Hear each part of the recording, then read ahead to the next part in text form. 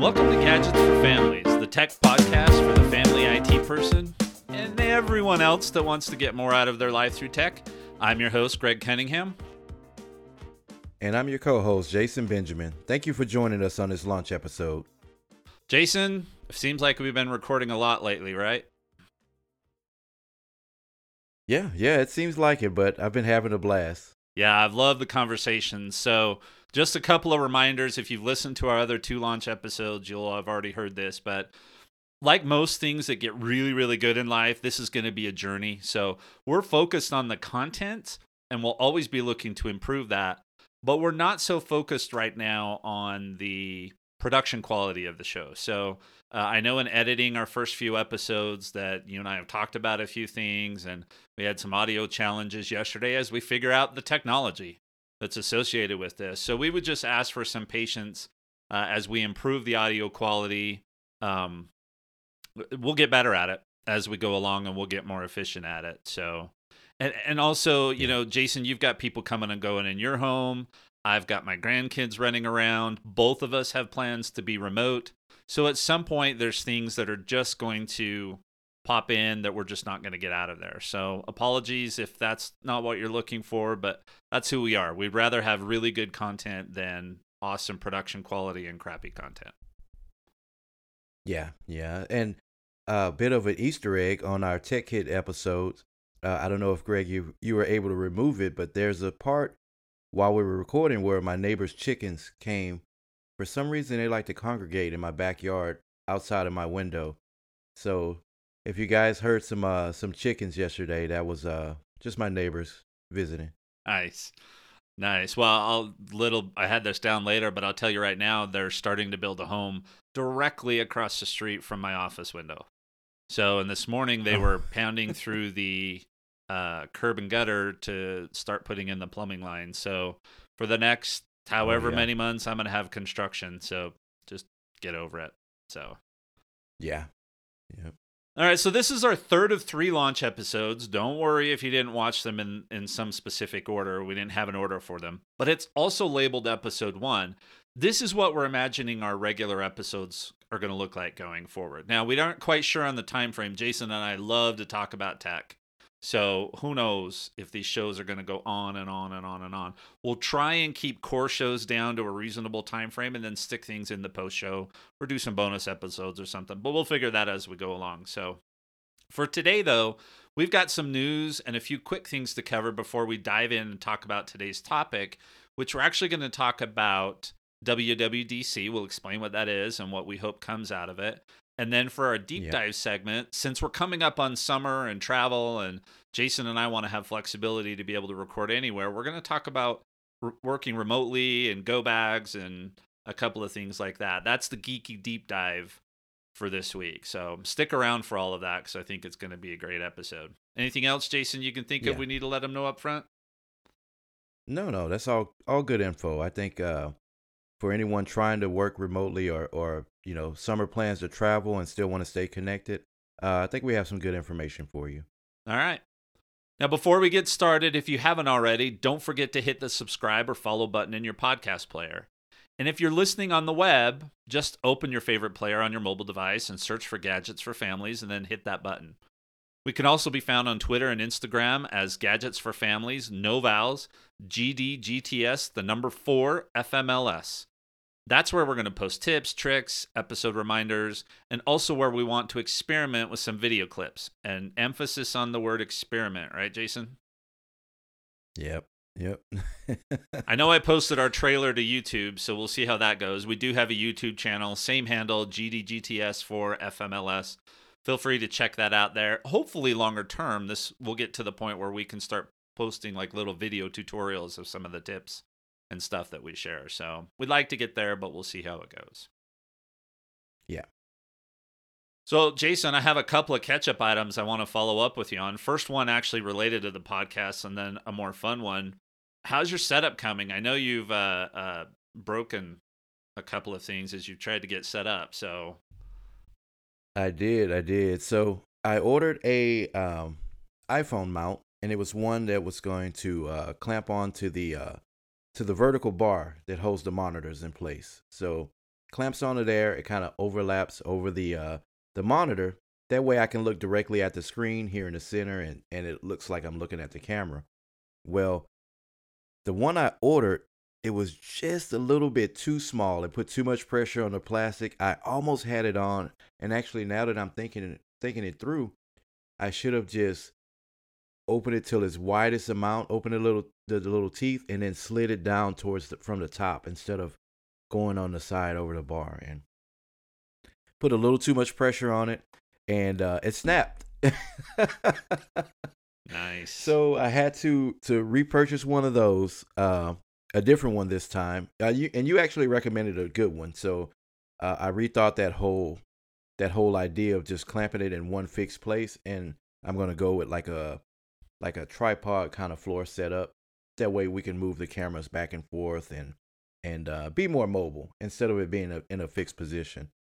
Yeah, and I think I'm still working on that. I think one of the goals, right, is so right now my camera angle's kind of offset and yours is still straight on. And for the trailer, we were both straight on. But I think the goal is to not have any video that we do be so formal, have it be a little more laid back. And so that's really what that's for, right, is to get that kind of an offset angle or to be able to adjust it. And, maybe one time we talked about Cruise Ship Corner last week. Maybe one time we'll get you to record in front of Cruise Ship Corner so people can see it or something like that. So to have some fun. Yeah. I mean, really, when you and I talked about doing this, we started talking about this maybe 10 years ago, 8 years ago. Yeah. And it was all about, hey, we're already passionate about this. We love doing it. We just want to have some fun doing it with it. And if we can help other people and, maybe do a little bit of funding for our gadget habits, then that would be awesome. So we'll have some fun with this. Yeah.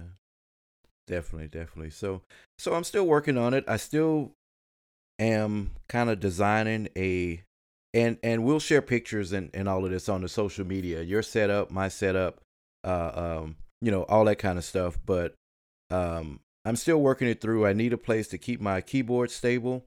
I did upgrade my keyboard to something wider. I had trouble with my palms touching the touchpad on that smaller one. Remember when I told you we was editing the notes and I kept jumping around and didn't realize that I was editing different sections and all of that. So, and a few other things. I'm looking for a USB-C hub with a longer connection, like one that I can use my own USB-C cable from the hub to the device, rather than, they usually have just like a little short 3-inch, 4-inch cable on it. I want one where I can control the length of that. So still working on it. It's a work in progress, but I do have a good enough setup to get started and give some good quality content. Well, I sent you an email for a USB-C hub I saw this morning. I don't think it's what you're looking for if you're looking for that, but it definitely is a more portable one. Mm-hmm. So, and it's capable of 4K video. So we'll have to talk about that at some point. I know I don't have that on my list to talk about USB-C hubs today because I think we're still both trying to figure that out. But when we figure it out, we'll come back with it. Yeah. So go ahead. Nah, please. We're going to keep doing that, right? Keep talking over the top of each other until we figure out this whole flow and dynamic thing. So go ahead. Yeah. So, and yesterday we got to catch the Astros. Yeah, I wanted to ask about that. You sent me a picture. I was jealous. Not of you watching the Astros because I'm a Yankees fan, but, So it's weird, too. I believe I mentioned before that I'm a big Yankees fan, too. And love when they play the Astros right here in Houston. I go and it's weird because I'm rooting for both teams. But I kind of always want the Astros to win. But any other time, I root for both teams. But it's a really good game. So I've only been, and I've been to a lot of games, but this is probably the first game where they had the roof open the whole time, right? They'll open it after the game to let the smoke out from the pyrotechnics and all of that. But this is the first time they had the roof open the entire game, and it was a weird experience. It felt like I was in a different stadium. It was that's how different it was. Plus the seats were really good. Yeah, there was a friend of ours.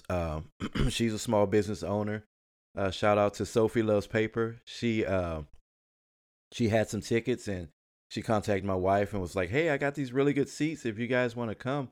Like, well, you don't have to ask us twice. We'll be there. So it had a really good time. So yeah. So I got my Switch in. So just let me say, no game has influenced my life more than The Legend of Zelda. You know, and I love a lot of franchises. I love Fallout. Like you'll see, you guys. I wear a ton of Fallout shirts, and I have a lot of the special edition little things that they included with the games and stuff like that. But Zelda is one of those games that if I don't have a Nintendo system at the time, I'll buy one just to play this game. Jeez. You know what I mean? That's so, hardcore dedication there, Jason. It is, and you'll see behind me in a couple of the recordings. There's a big picture of Breath of the Wild. It's a picture of Link when he's on top of a mountain and he's staring off into the distance. You can see Hyrule Castle. It's just a breathtaking view. He's holding a sword and a shield, and it's beautiful. And a lot of people see that and like, oh, he bought that because the release of the game is coming out. No, this has been hanging in my room since like 2017. This I've always had this painting here, and it's it's just a wonderful piece of art.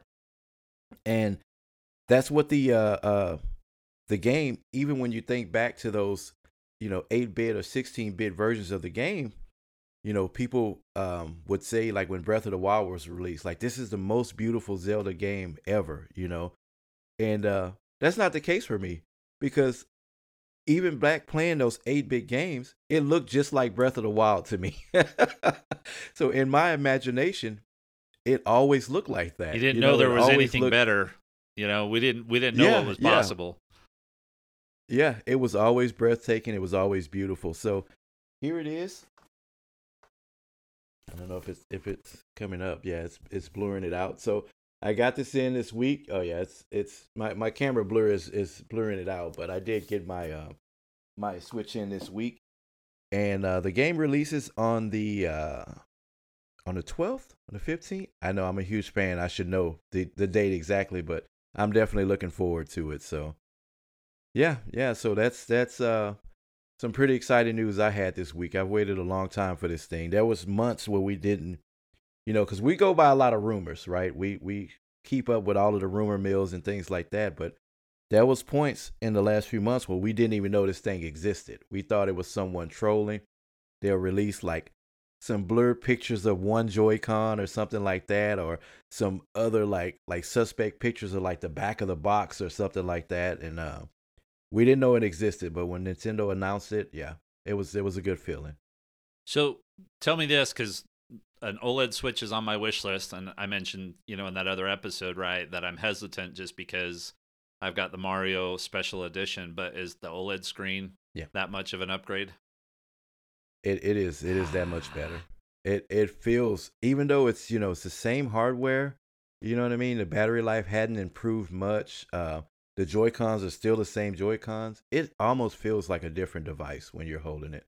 I guess I could always take the Joy-Cons off of the non-OLED, or off of my current one, and pair them to the new one, because that's really, on the device itself, on mine, that's the only thing that's really unique is their solid red Joy-Cons, the Mario Red. It'll still fit in the case that I got, so I guess I could do that. My problem is I love the game, right? I love playing on my Switch, but when I start thinking about prioritizing buying something like that, it falls way, way, way down my list. And actually, the current one I had, just a quick story on that. I was planning on getting one. They were on sale Christmas of 2019.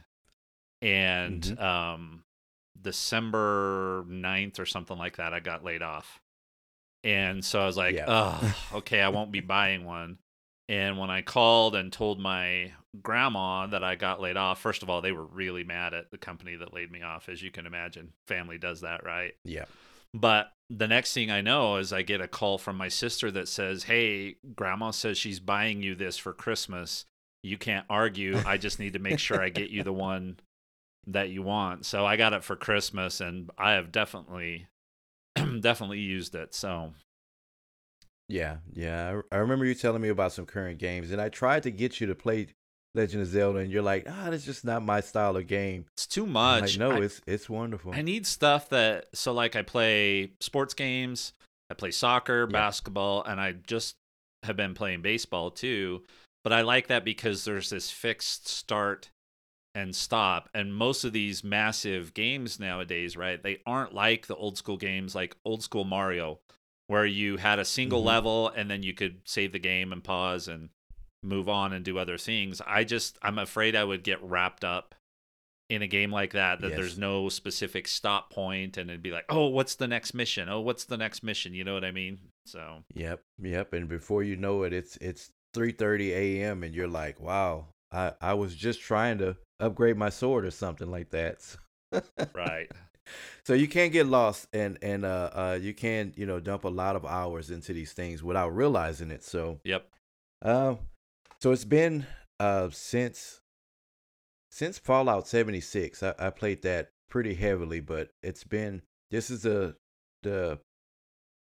latest major game that I'm playing. So I have to really learn to manage my time between gaming and stuff like that. But Yep. I'm looking forward to it. I mean, when you run a small business, you have all the flexibility in the world, but then if you're not working, you're also not getting paid usually. So yeah. So that's the way it goes. Yeah. Yeah. All right. So I mentioned earlier the construction. I just want to make sure everybody knows that it's going to be going on for however long. But Jason, I went out after we recorded yesterday, which was a pretty long recording session. I needed to get away from my computer, and I went out and worked on the camp trailer again.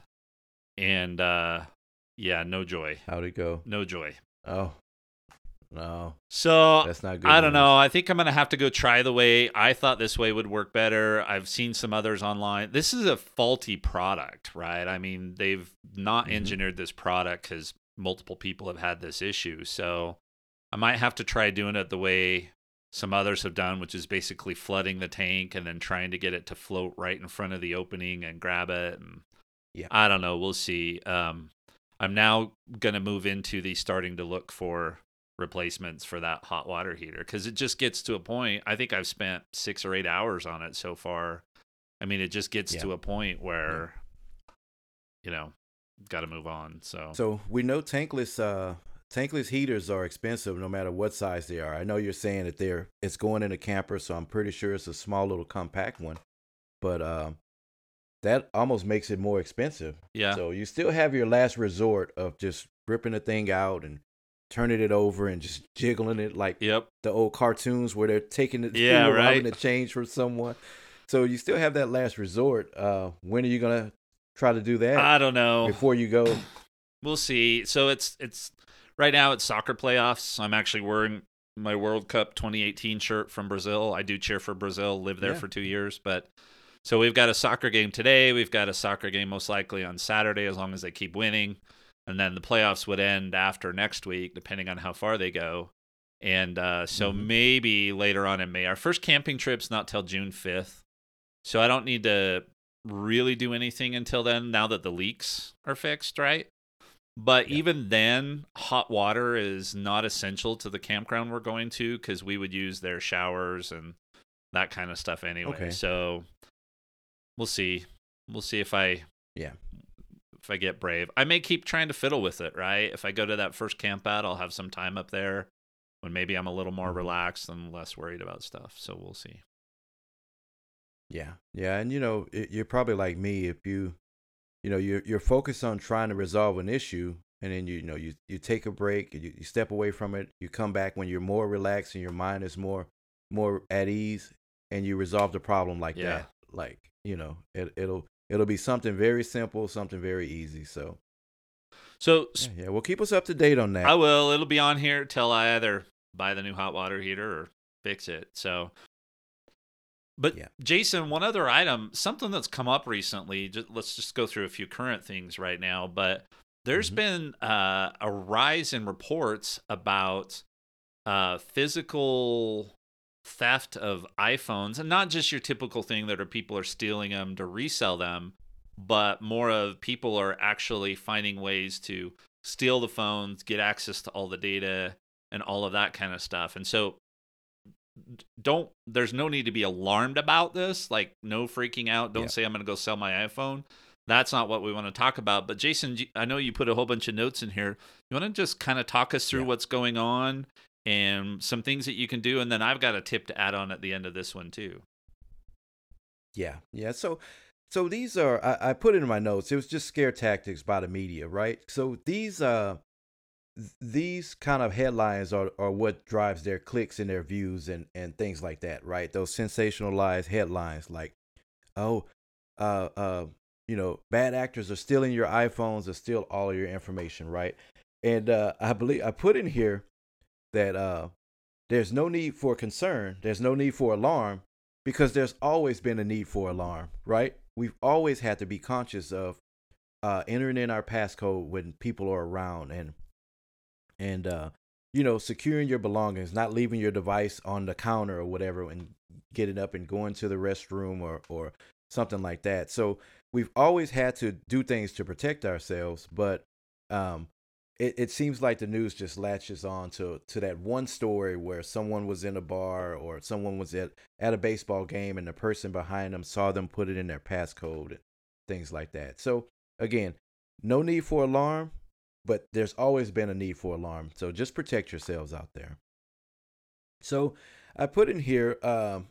So what they believe is happening, or what they're saying is happening, is that you'll be at a baseball game like I was yesterday. Someone sends you a message, and the person behind you is looking over your shoulder, watches you enter your passcode in. Well, the story I saw, it was one particular event. It was a robbery. They robbed a person after the it was a bar. The person was at a bar, so um immediately had access to things like their bank account, things like that. Everything that required that passcode, which they already knew on the phone, and that can happen. At any situation. Definitely, if you're getting robbed for your devices, you have bigger things to worry about than a few pictures of your kids and stuff. You know what I mean? Do what you need to do at that situation, to protect yourself.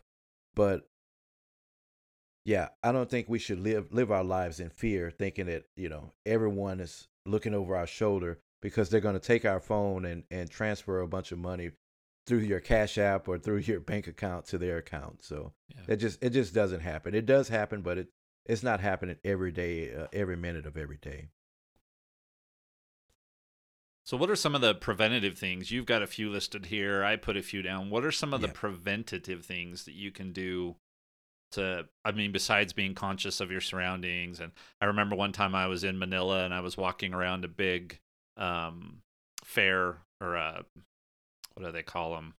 I can think of the Portuguese word, but now I can't think of the flea market. There we go. Finally got the word right. I'm Okay. walking around and I had Yeah. my big giant iPhone 7 Plus or whatever it was in my back pocket, and the host that was with me there was like, "Please put that in your front pocket." Right? I mean, Yep. being smart with stuff like that. But what are some things that you can do that help protect you a little bit better? You've got some listed here, and then I'll cover a couple too.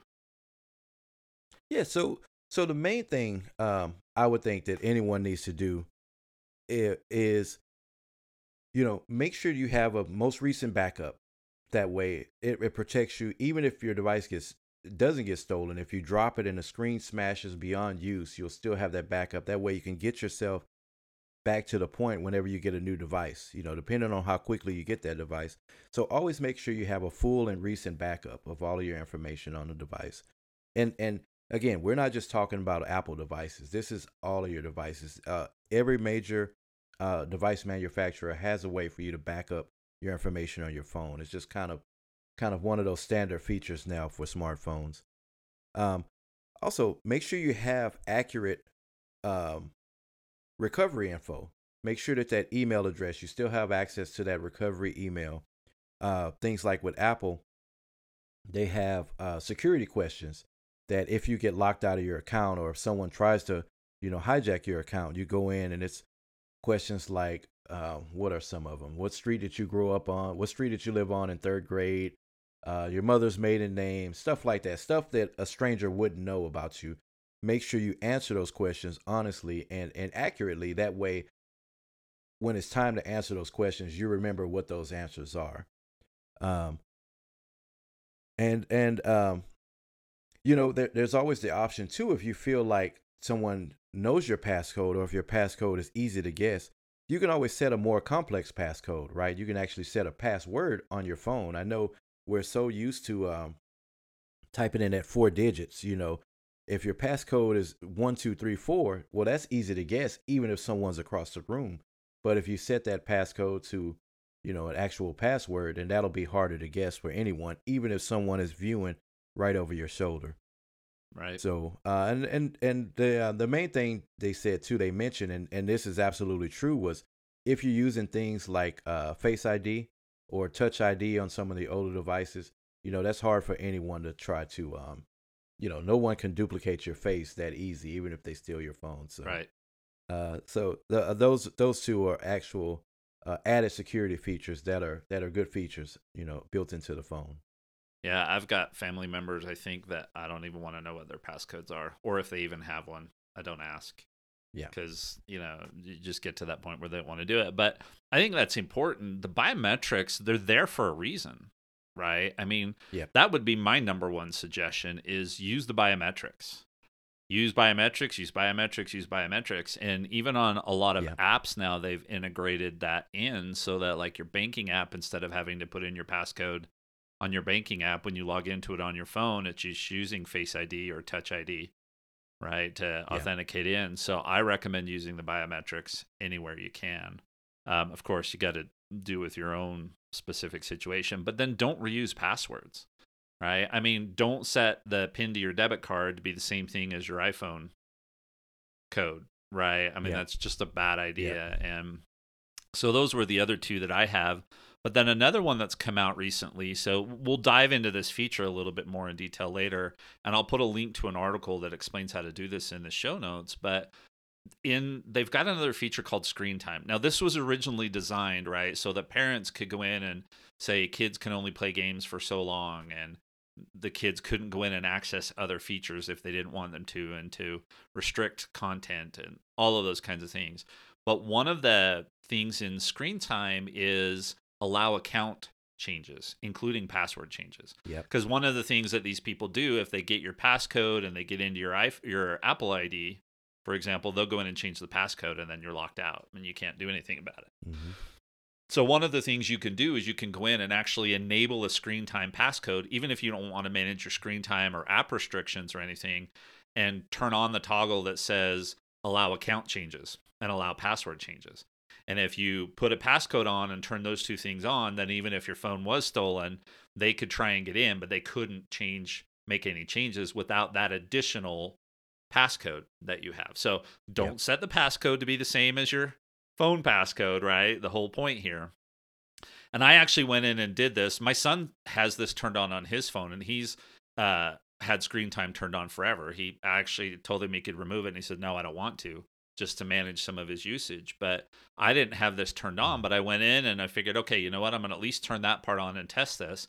The great thing about it is, because I know people worry about forgetting that second passcode, but if you forget your screen time passcode, you can actually go in and reset it using your Apple ID and passcode. So there's all of these additional layers in there that I think are great. So if this is something you want to do, like I said, we'll have the link. It's from Cult of Mac on how to add that additional password. It's just one more layer for folks to be able to get through. And, similar to what we were talking about with insurance, if you just work from home, you probably don't need the extra security like this, right? But if you're constantly traveling and in and out of airports, and you put your phone on the tray to go through security, all of those kinds of things, it just might be nice to have that additional passcode on there. So yeah, I think it's a good idea. And then, Jason, let's say worst case scenario, somebody does steal your phone. You've got some tips in here, some of the first things they should do. What are some of those? Yeah, and so I struggle with this because and again, it depends on, how crucial that information on your device is, right? Because some devices, my first instinct would be contact the carrier and let's shut off the cellular service to the device, right? So to that SIM card. And the reason why is because so many people use their phone number that's active on that device as their recovery method, right? So they can go to Instagram or Facebook and say, hey, I want to reset my password. And I'm talking to bad actor here. Reset your password to something where they'll have access, and it'll say, okay, we'll text you that recovery code. Well, they have the phone number, access to the text and all that. So the same with the banking apps. One of the banks that we use has our phone number as the recovery. One doesn't even allow phone numbers at all. So the one that does, all they have to do is say, hey, I want to reset my password. Okay, we'll text you a code to your phone number. Well, if they have access to that phone, they have. So in situations like that, I think the first step that anyone should do in that situation is to disable service to that SIM card, right? But you run into the issue where if you reset or if you disable service, then you eliminate the chance, not completely, not 100%, but being able to manage that device through Find My Eye, right? And that was my next tip, was to be able to, put the phone in lost mode or wipe the device remotely or things like that. If you eliminate service, then you eliminate that ability. But it all depends on how crucial the info is on your device, and it's a personal choice too whether you want to do that, right? Yeah. And there's always things too where the phone will connect to Wi-Fi, or especially if they have access to unlock it, they're going to connect to the Wi-Fi, and then all of those commands will go through anyway, right? All those commands will go through as soon as it's connected. So with Find My iPhone or Find My Eye or Find My app, it's went through a few name changes, right? But now I believe it's just Find My, because it covers all of your devices, all of your friends, families, things like that. So Find My, and then whatever you're looking for. So if you're looking to see where your children are at the moment, you can find them too. If you lost your AirPod, you find all of those in the same app. So, but from there you can send a message to the device, right? And that way, when the person's looking at it, your message flashes across the screen. If this phone is found, please contact this number. Return it here. Hey, I'm still at this location. Please bring my phone to Lost and Found, or something like that, right? So you can actually somewhat communicate with the person that's in possession of your phone. You can lock the device. You can wipe it remotely, wipe all of your information off, and the phone will still be useless because they would need access to your email, and they would need to, one, know your email and then your passcode to your account, right? Another thing would be to reset your account password. And when I say account password, I mean like your iCloud account. This is the account that you use to install your profile on the phone, right? So you can always reset that password to immediately. I would say that would probably be the second thing that you should do. And what that does is, even though they have possession of the device, when they go to access information like that on your iCloud account, it'll prompt them for your password, the new password, even on the device. So they'll still be able to open and close apps and things like that. But whenever they will try to retrieve some of that information, your personal information, it'll prompt them for the new password. So if you're successful in changing that password in time, they won't have access to it. So and if push comes to shove and you're in an extreme situation where, like Greg mentioned, you shared your password for your banking account and for your Instagram and Facebook and all that, which we don't recommend at all. Please use different passwords for all of those different things. I know it's a hassle sometimes, and I complain about it myself, but if you have all of that and the person that has possession of your phone has access to those email accounts and things like that, then just take the time to immediately go in and reset all of that information. Everything that you didn't get locked out of, reset those passwords. Yeah, I think for me, it just depends on the situation, right? Did I lose it at an amusement park? If that's the case, I'm going to go to extreme measures real fast. I'm probably going to issue the wipe command, then turn off the cellular service. And if I get the device back at that point, great. But at least then my data won't be have any hope of compromise, right? And Yeah. if I lose it at the local diner here where I know the staff and they're the ones that are likely to pick it up, I might try sticking it in lost mode or doing it. Yeah. So I just think that, like most of the other advice we're going to give on this podcast, it is situation determinant, right? Or it depends on the situation. So we're going to give you a whole bunch of options. This is what we did when we talked about insurance, in the tech stacks or the tech kits post show, right? Here are the different options. These are some of the scenarios and what we do in those scenarios, but you're just going to have to decide for yourself. So we'll give you a bunch of options and then you decide which one applies in that scenario, right? Yeah. All right, just a couple more quick things on current news. Apple, in the latest version of the operating systems, they have started doing what they call rapid security updates. So it used to be that you only got security updates when they released a new version of the operating system, whether it was a full release or a dot release or whatever the case may be.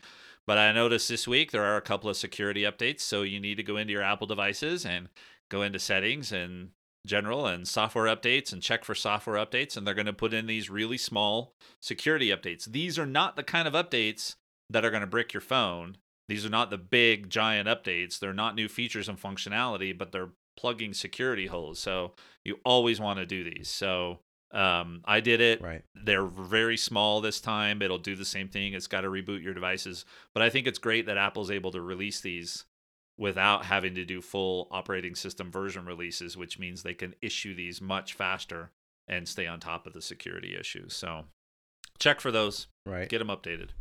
And if you're like me, you're like, oh, I don't have time for an update. It's the middle of the day. I'll set it to update tonight. No, this is one that you can do right in the middle of the day, right as your phone is sitting next to you on your desk or whatever. And I think this last one I did was like a minute. Yep. You know, it almost seemed like the phone just reset really quick. And of course, you have to put your passcode and everything in, but it's not going to disable your phone for a full 3 or 4 minutes or something like that. So it's really, really quick. Whenever you see them, just do them right as you see them. Yep. And remember, if you are the family IT person, tell your family, friends, everybody else you support, because the last thing you want to do is have somebody's device get compromised because they didn't do an update. And that's actually something I do regularly, like almost every time I go to my mom and my grandma's, is check to see if they're on the latest version of the operating system, because I need them to be on the latest and greatest. So this is one you'll want to let them know, hey, there's these new updates. Please go in and do them. Right. It's kind of your responsibility. You know, we take ownership of that. We enjoy that role. So it's your responsibility to make sure everyone is safe and secure on their devices. So do your job, man. So they also issued headphones firmware updates. So for all of the pods and all of the Beats, all of those kinds of things got a firmware update yesterday. So just mention it. We don't know what's in it. Apple never releases what's actually involved in these firmware updates, and you can't force them yourself. So my message to everybody would be, if you hear, hey, there's a new version of the software for my AirPods, how do I get it? You don't force it. You just got to keep your phone and your AirPods connected to each other, and eventually over the next week or so, everybody will get this update. So we don't know what's in it, but that's how they do headphone updates. So just be aware of that one.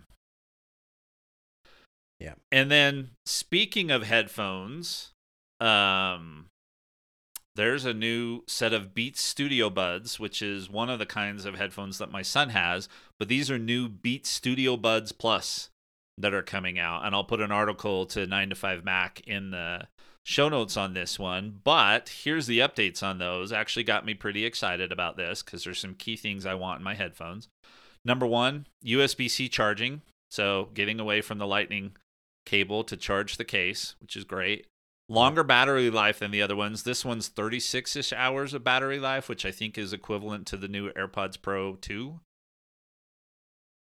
Everyone is raving about the transparent color. So they've got a color option now that is kind of a translucent, where you can see the innards of the case and the things themselves. I don't think they're for me, but that's what got everybody super excited about this. So my son's graduating from high school this month, and so that might be his present as a new pair of headphones, and we'll see if he wants that color. He's got black and white currently, and I mentioned this, he has 2 pair, but he wears the batteries down on these every day. He has to recharge case Yeah. and headphones for both sets every day. So I don't know if he'll like the transparent color. Did you look at that? What do you think of that color?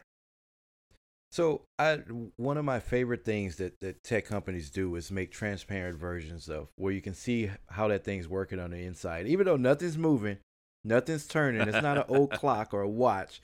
You can't see anything moving. You just like to see it's there. Make sure that they included all of the screws. Yep. Like we said, we used to take things apart, make sure they include all of those extra screws in there. So yeah, I like it. I'm for it. So they're improving that. Rumor is they don't come out till for a couple weeks, but the rumor is the noise canceling and the transparency is more on par with the AirPods Pro 2, which is great. Mm-hmm. Now here's what I get excited about because the Beats don't always have this, which is auto device switching. Hey Siri. So all of those things that come along with Apple's special, they call that the H2 chip, I think is what they're on right now. So I didn't know all Beats didn't have the auto switching and hey, assistant. I think I thought all versions had. I don't know. So I know there was because the Beats Studio Buds came out, and I elected to get the Beats Fit Pro versus the Beats Fit Studio Buds, and I don't remember, but I'm excited that they're going to have this. So I could be totally wrong, and they may have it, but they are using their own custom chip instead of the Apple one. But then here's the other thing, as I talked about, with these AirPods Max I'm using right now, how good the sound quality is. These new Beats will support spatial audio, which is super important to me. I always look at tracks. I can tell which ones are doing lossless and spatial audio and which ones are not. So, but then they come out on May 18th, but they're only supposed to be $170.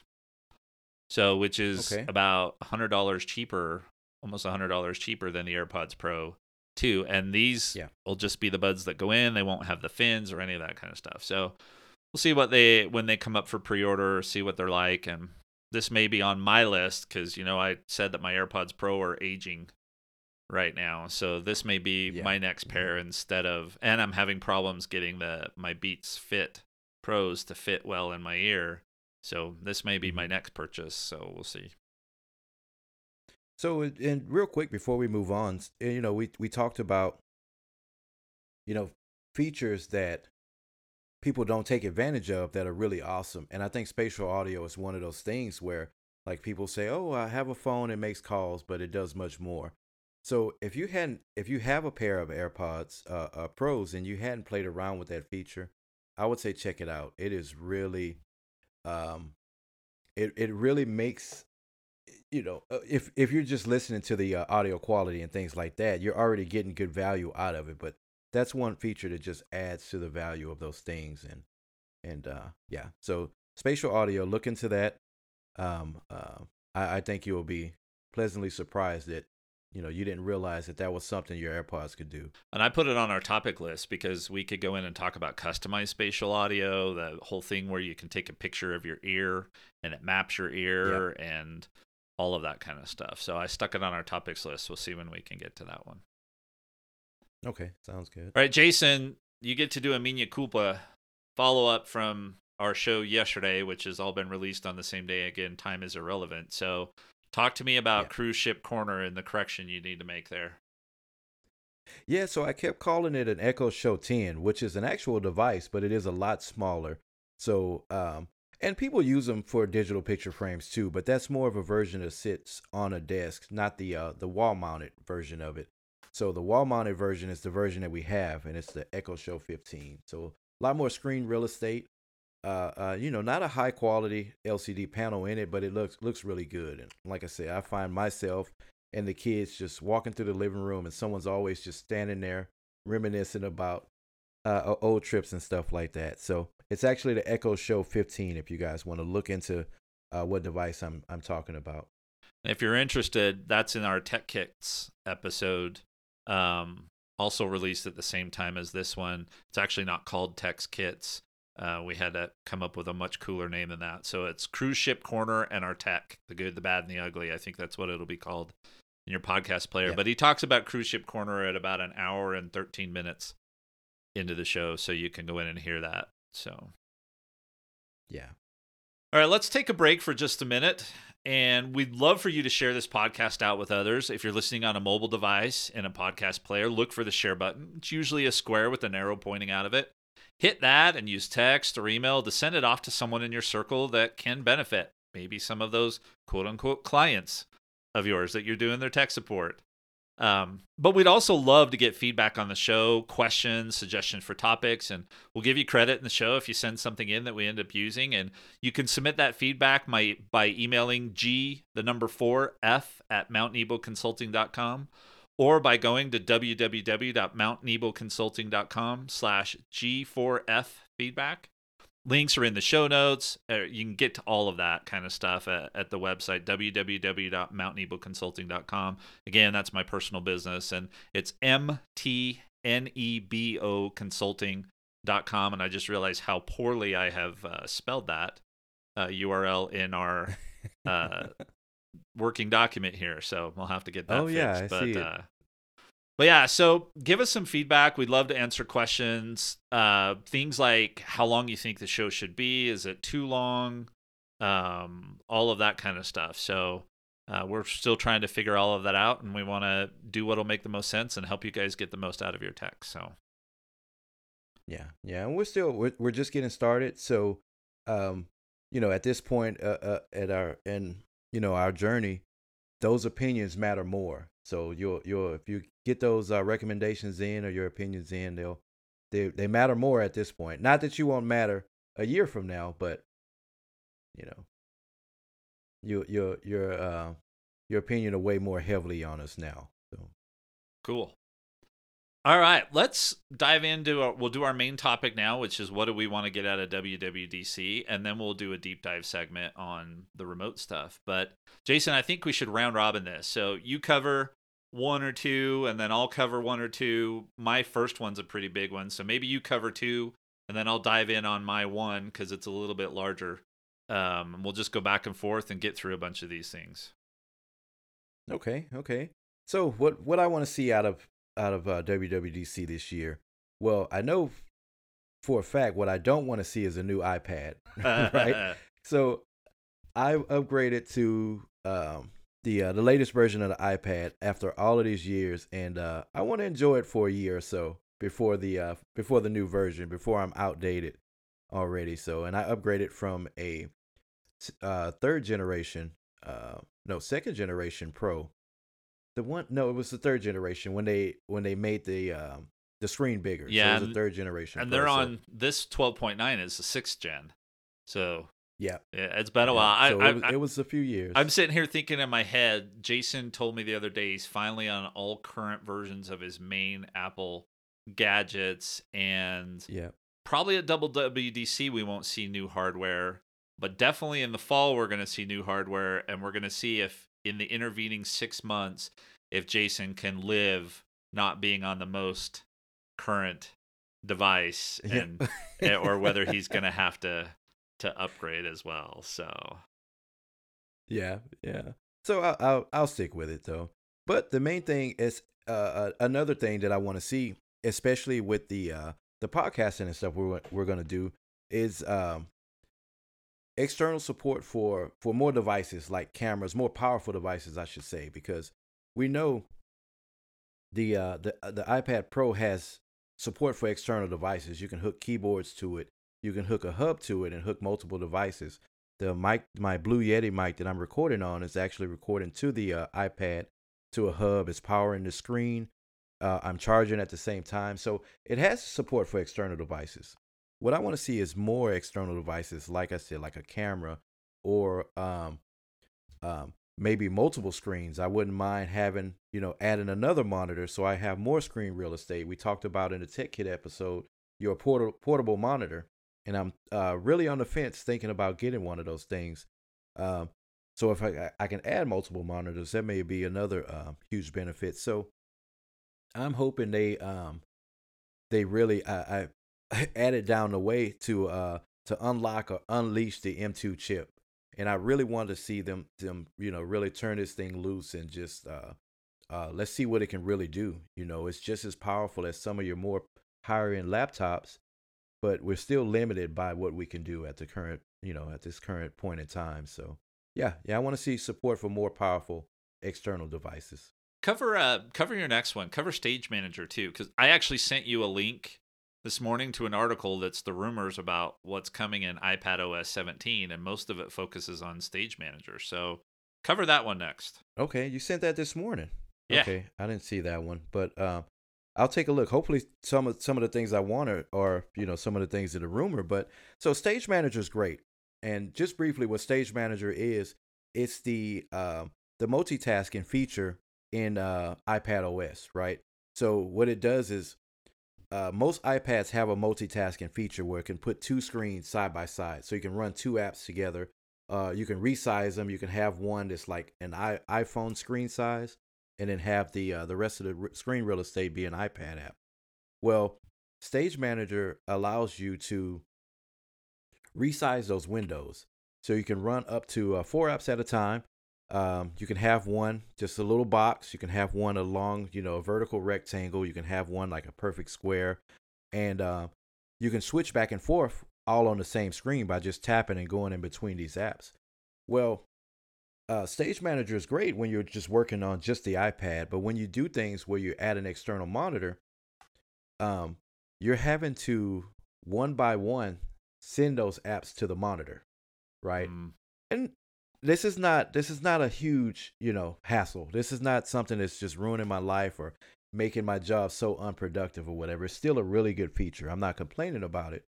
But if you do something like you have your 4 screens open and you're switching it in between them, and then you can have 3 or 4 open on the iPad. Well, if you accidentally hit the dock, or you hit, let's say, Safari, you have it open on your monitor, it snaps all of those apps back over to the iPad.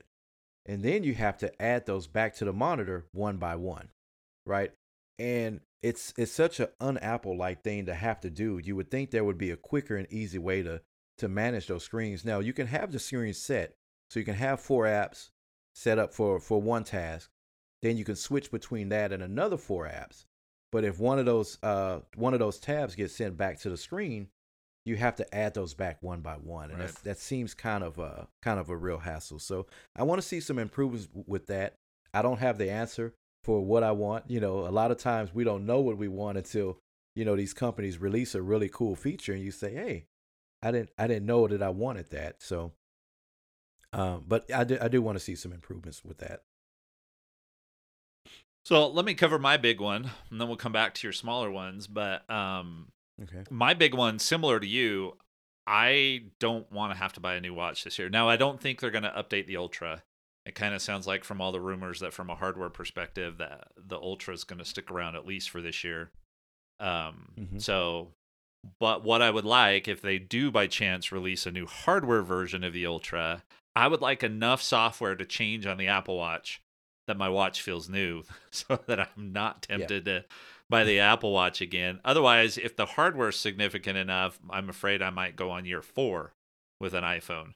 All right, because then I'll have to decide between the watch and the iPhone. And as I mentioned in the tech kits, my Apple Watch is my favorite device. But here are a couple of things that I like. So I'm a bandaholic. I have tons of bands for my Apple Watch. I know you won't be able to see on the podcast, but I actually have, when the Olympics came out, they issued a country-specific version of Apple Watch bands, and I bought the U.S. one, and I'm wearing the Brazilian one today because I'm wearing a Brazilian shirt. So, but I'd like my watch faces to be able to change a bit easier based on either the band I put on, or give me an easier way to do it. I mean, right now you have to tap on it, then you have to go into edit, then you have to scroll and find the color you want. You can do it with shortcuts, but that means you have to have versions of the same watch face with different colors. So it's not actually changing the color on the face. It's changing the whole watch face. So I like an easier way to do some of the customizations kind of real time on the Apple Watch faces. And maybe I'm unique in doing that, but I know other people that have tons of bands and like to color match some of that kind of stuff. So there's a rumor out there that we're going to get widgets that comes from Mark Gurman at Bloomberg. and that we're going to get widgets. It used to have glances on the watch, but says you're going to have little widgets that are going to be able to display information from apps. And if I think about how I use my watch, it's mostly about gathering information. I mean, there are very few apps that I go in and use the app functionality itself, right? So I'm all in on the widgets and a better way to access the apps. That honeycomb or the list. My wife uses the list. I use the honeycomb. It's just you're hunting, pecking, or scrolling down through an alphabetical list to find the app that you want. So, updates to the way the watch kind of functions from a UI perspective are high on my list to do. I want it to sync with more than my phone. I know you want this one too, right? I mean, Yep. I love my iPhone. It's not, mine's getting a little old. I love it, and I don't think I'd ever be able to be completely without a phone. But man, it'd sure be nice to be able to have my watch be way more independent, but still sync back. I don't understand why it has to sync with the device at all, right? Why it can't just sync straight to iCloud, which is where all of the data gets stored. Anyway, maybe that's a long-term kind of thing for them, but I want that. You know this for me. I actually store my music and podcasts and stuff on my watch because I'm using it when I'm out and about, but I can't use all the memory. I get so frustrated that I have like 8 gigabytes of storage space left on my watch, and it tells me, nope, you've used all the space that we will allow you to use for media. Come on, really? Yeah. I mean, let me use it all. It's my choice. Do like you do on the iPhone, which is let me turn on a setting that says offload media if I run out of memory, right? But they haven't done that, and I don't understand the idea behind that. I don't either, and I was super excited because when the Ultra came out, I think it's got like 32 gigs worth of RAM instead of the 16 we used to have, and I thought, well, maybe I'll be able to use 24 gigs for media. No. I could get like 4 playlists or so on my device, and that's about it. So I want them to unlock that. So, and then same here. Along with that, better media playback. I don't like how hard it is sometimes to get the media to sync. And my podcast, sometimes I use Overcast, and Marco's done a great job with that. But, sometimes it's hard to get the podcasts from the system onto the watch and get them synced up. And that media playback, I know that he has to jump through a lot of hoops to get that done. I just would like better media playback because I put in my great AirPods or my Beats or whatever, or even these AirPods Max, and I want to play the media straight from my watch. So yeah, that's my big one. All things Apple Watch. Yeah. So, and the same here, and to add to that, I think being able to I agree, you shouldn't need a device to manage the watch anyway. But if we are, I would like to see an iPad app, watch app, or some settings or something to where we can manage the device no matter what screen you're in front of, right? Yeah. If you're on your MacBook and you want to just change a widget or something on the watch, you can do it from the MacBook. I can do it from my iPad. You can do it from your phone. And also, I hadn't had a chance to look into. You mentioned it, being able to add a second watch to setting up for someone else on your device. I was going to do that for my daughter.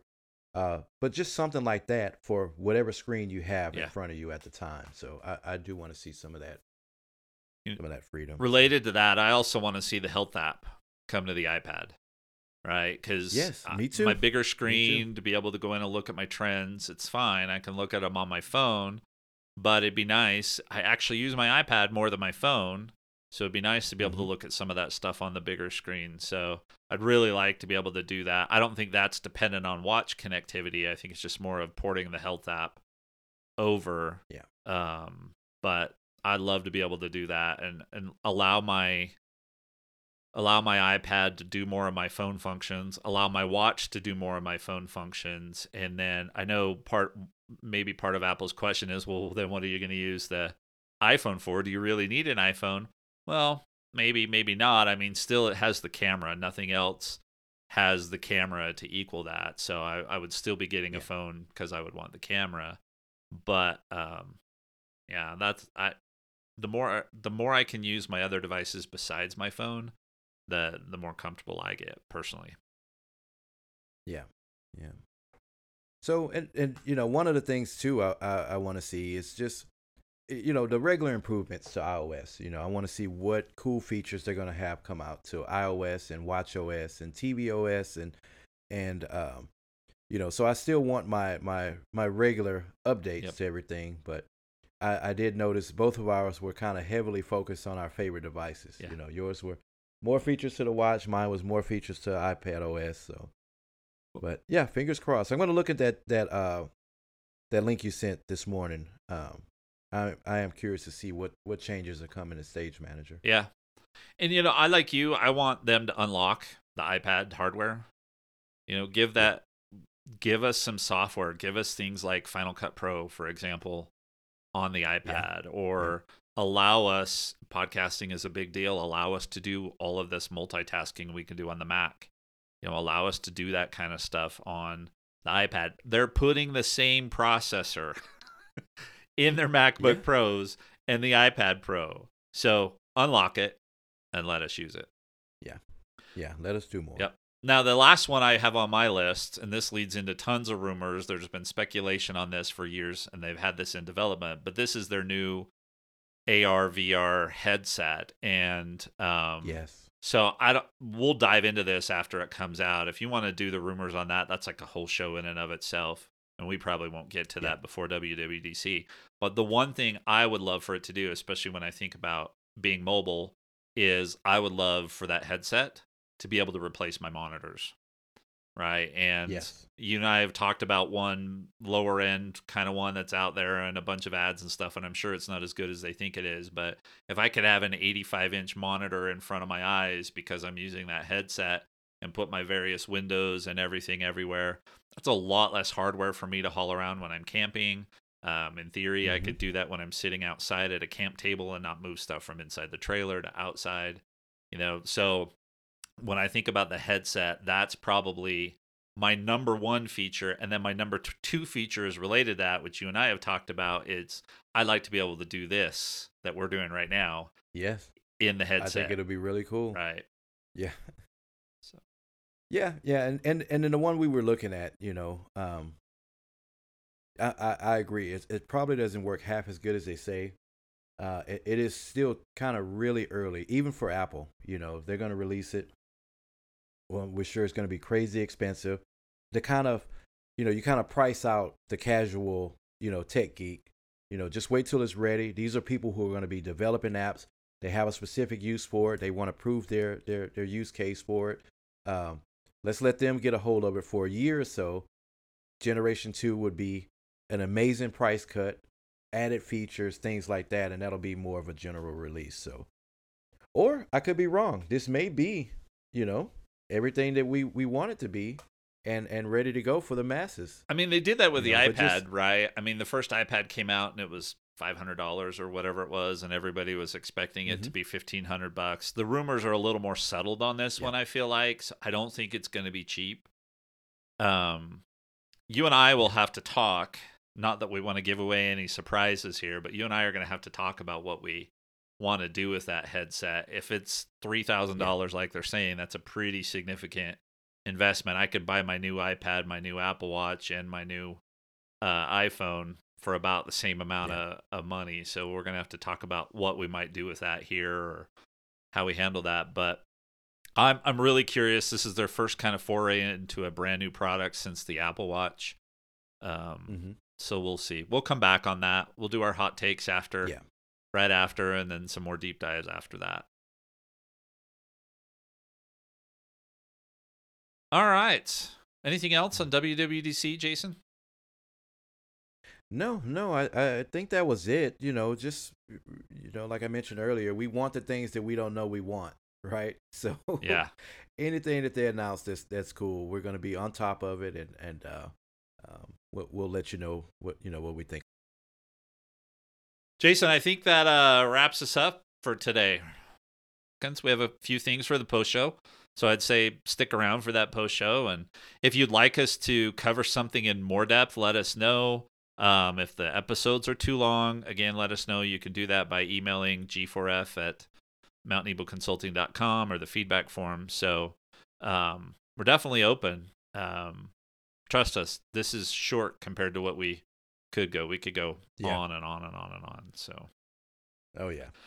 Now, don't forget to subscribe or follow the show and share it with others. There should be a couple of other episodes available right now in your podcast player, and we hope you'll check those out as well if you haven't done that already. Follow Gadgets for Families, GDGTS, the number 4, FMLS, on Twitter or Instagram. For future episodes, we'll drop announcements there, maybe some tips, share what we're doing, maybe some pictures of some of these setups we've been talking about. So don't forget to do that, and please share the show out with anyone that you think would be interested in it. So I think that's it, and Jason, did you get a cool closing yet? Nope. Again, we're just going to have to end with our cool podcast closing. All right. Well, that's it. Have a great day, everyone. This is our geeky segment, the deep dive, whatever we end up calling it. If you have a good name for it, send us the feedback for what we should call this segment. But let's talk about mobility and the ideas that we have for being able to get out of your office with summer coming up and, me camping, Jason wanting to be mobile, and let's dive into some of the things that we need to think about there. I haven't really thought about how should we approach this, but maybe we'll just go down this list and kind of go back and forth on the different items. Chargers, I have that one listed, and you also have multiple cable types and AC adapters in your to-go kit. Do you want to start off? Talk to us about chargers and what kinds of things you should consider when you're going to be outside of your home office or your, corporate office. Right. So the first thing is have a charger for everything, and multiple ones. So, for example, when we go on cruises or trips or whatever, I have multiple lightning cables, right? I no less than 2, right? Because we can all share and charge at different times, but no less than 2 lightning chargers. I always and maybe this is the tech geek in me, but I carry chargers for devices that I may not have or I may not realize that I have. So I'll have a micro USB, USB-C cable. Of course, the lightning cables. I take a couple of watch chargers because that's a different charger for. And I have a portable. It's not a hub. It's not a USB hub. It's definitely a charger, but it has multiple ports on it, right? So it has 2 USB-Cs. It has 3 USB-As. It has 1 USB 3. The fast charger or whatever. So make sure that you have chargers. If you don't think you need it, you never know. You may be out and decide to buy a Bluetooth speaker while you're out or something, and you need a longer charger or something for it. You just never know. You break or lose a device. You have to take your keyboard to type. You don't realize it, but that needs to be charged too. You don't want to get started and it dies on you, and you forgot your USB, your micro USB or your USB-C, because they all use those type of chargers. So take all of the chargers. Yep. I've got a 4-port. I think they're all USB-As, but I bought some little adapters off of Amazon that are USB-C to USB-A, so I can use it. It's got 4 of those, and it's a single plug, and 2 of them are optimized charging. So I take that with me in my bag, and I've got all the cables. I got a little cable organizer that rolls up, so if I put all the cables in it like I'm supposed to, fits in there nice and neat. It's also got all of my adapters for like HDMI, VGA. Some of this was back when I was traveling for corporate work, right? But I use it at church. I mean, I walk into church and somebody's like, I can't find the church's HDMI to lightning adapter, and it's in my backpack. So and you're like, I have it right here. Yep. And that's another reason too why I say take chargers that you don't know that you need, because I'm always that guy too. Like, hey, I have my Android phone. Can you? I have it right here. Yep. It's right here in my bag.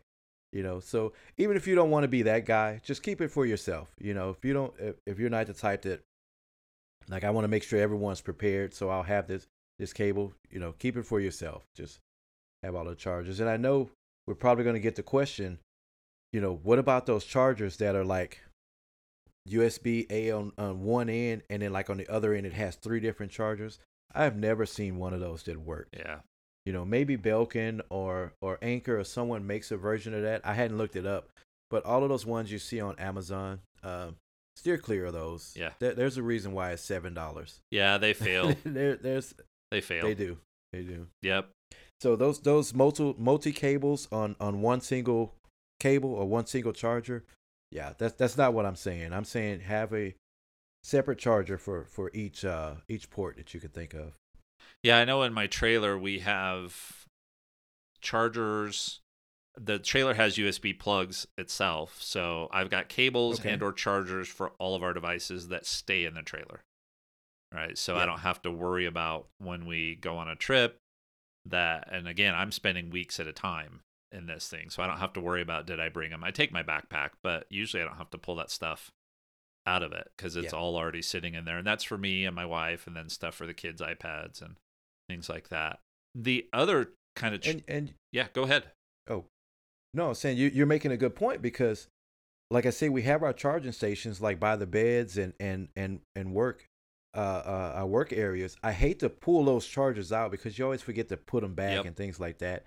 So maybe have a kit if it's within your your means to buy extra chargers and stuff. Have a kit with travel chargers in them. Yep. Right. That way those always stay together and you can just grab the bag. Right. Because this is the point. Like that.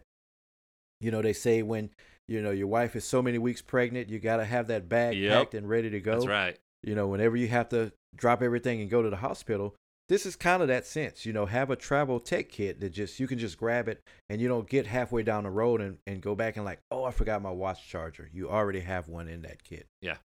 Well, the other thing with the trailer, and I'll have to talk about this at some point on a podcast, I don't know which one, but our trailer is part of our emergency preparedness plan. If we ever had somebody come to us and Okay. say, you need to evacuate in an hour, you have 1 hour to be out of here, Yep. we load up the trailer and go. And so that's one less thing that I have to worry about throwing in the trailer, or all of those chargers and stuff. I can just grab the devices and throw them in there, fill up the water tank so we've got water wherever we go, and load the food, and Okay. we're out of there in an hour. So I agree on that. The other thing that you should have in that go bag are actual battery packs too. So Yep.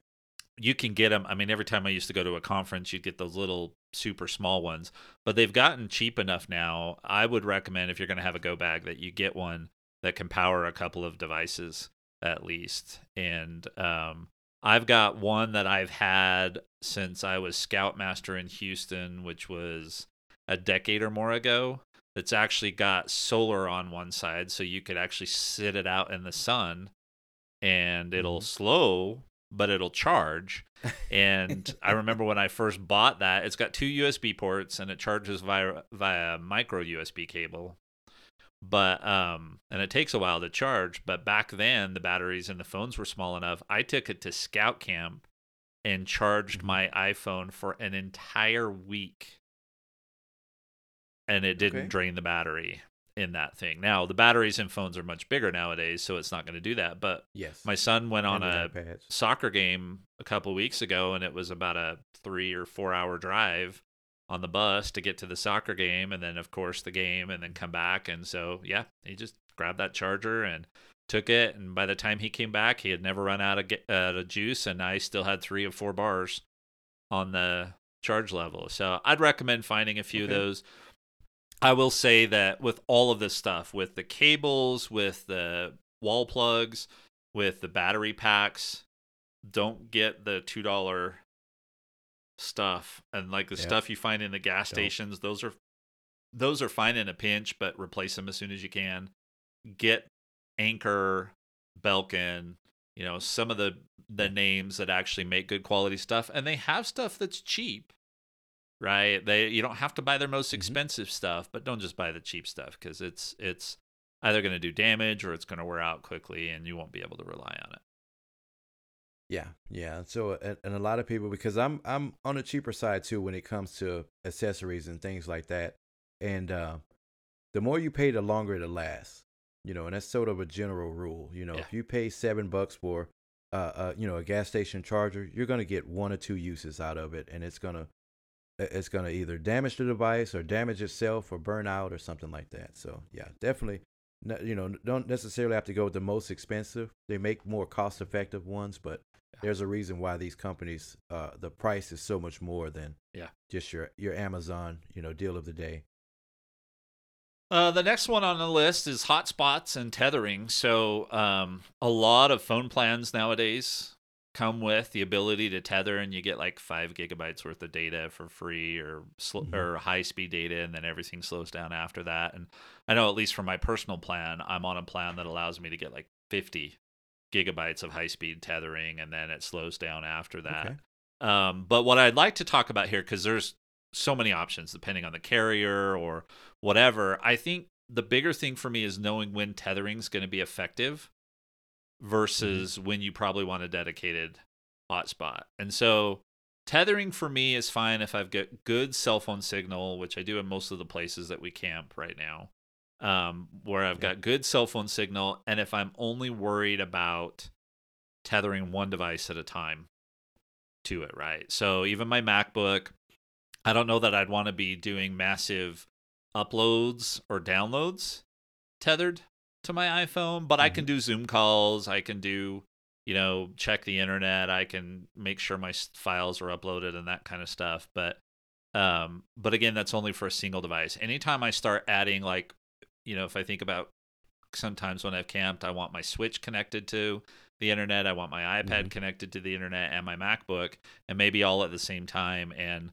tethering just doesn't seem to do well. Maybe if you've got 5G ultra wideband and can tether at those speeds, it might be a little better. Yeah. But that's not in most spots. And so that's kind of when I draw the line and say, okay, if I'm going to be out for a day or two, not a big deal trying to do all of that. But if I'm going to be out for a week or 10 days and not be around Wi-Fi, and I actually don't, even most campgrounds we stay in have Wi-Fi, and I don't use it because I'm just not. I'd have to get a VPN client before I wanted to do my work on those. But if I do that, then I want to go back to a hotspot. And honestly, a 4G LTE hotspot has been just fine. I know they offer 5G and 5G ultra wideband versions of the hotspots now, but I had for 2 or 3 years when we camped, I just had a 4G LTE Verizon hotspot, and I would have, anywhere from 4 to 8 devices when it was mine and my wife's and the kids all connected to that hotspot at the same time. And unless we were all trying to stream video at the exact same time, it wasn't a big deal. So that's so it worked pretty good. Yeah. So that's my recommendation for that. Now, I'll get into this later. If we really decide to stay in our RV, which is kind of the plan right now, like if we're going to be in it for 6 months or something like that, then I'm going to go look for a much more robust solution than just a little puck kind of stuff. But if you're looking to get out, if you've got tethering on your phone, use that first. If you're not going to be doing massive data transfer kind of stuff, it might be sufficient. And then the second piece would be to go get a hotspot. And I will tell you, like with Verizon, with the plan I'm on, I get half off of a device or a hotspot plan because of the plan that I'm on. And so you can get, your hotspot, and you can get a plan for $20-$25 a month. And usually there's no contract on them. You might have to buy the hotspot outright, but you could do something like that, and it's not adding a whole bunch onto the price of your cell phone bill. But if you're going to be out and about the whole summer, I'd probably go with something like a hotspot. Yeah, right. And part of it too is how much are you going to be working, right? You may, I think about while you were talking, I was thinking about the Hertz commercial with Tom Brady. Yeah. And the lady, she's on her phone, and she's like, "You can contact me all week. I'll have my phone with me." And Tom Brady takes the phone from her. It's like, "Hey, go enjoy your vacation." So it depends on what you're doing, right? If this is a family trip or a family vacation or something, it may be a good idea to limit yourself and to limit your connectivity, right? You have data coming to your phone already.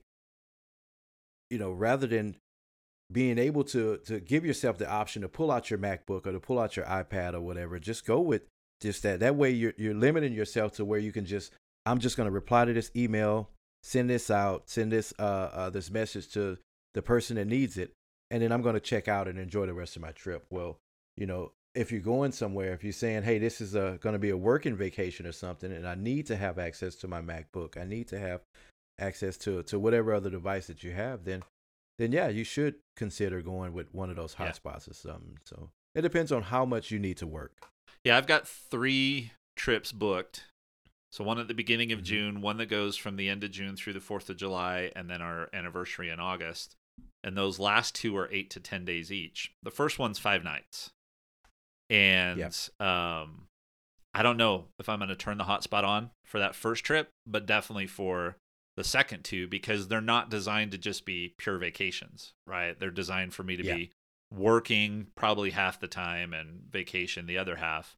We'll see about that first one. It depends on what you and I need to do from a recording standpoint and some of those kinds of Yeah. things, whether I want to turn it on for that week or not. But I agree with you. If you're going on vacation, try and do your best to limit this. If you're going to work, which is kind of what the premise of this subject was, right? If you want to be able to work somewhere else, then figure out just how much you need, right? Do you need the hotspot so you can have all of your Yeah. devices and do a lot of data transfer? Or do you just want to tether so you can answer email, but you're working on spreadsheets and writing papers or, those kinds of things that you can do offline and then upload later? Yeah.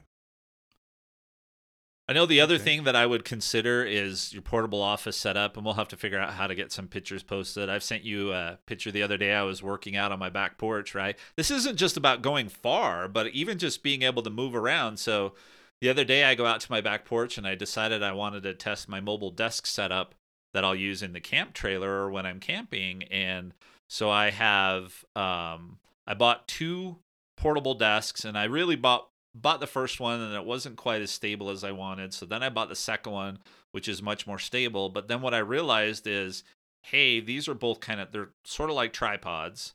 They're really designed to put projectors on, is what they're really for. Yeah. But I'm able to put my laptop on one about lap level so I can type. I'm able to put my portable 4K monitor on the second one up Mm-hmm. a little bit higher, and then I have an actual tripod stand with a little a clamp kind of thing that I can put my iPad.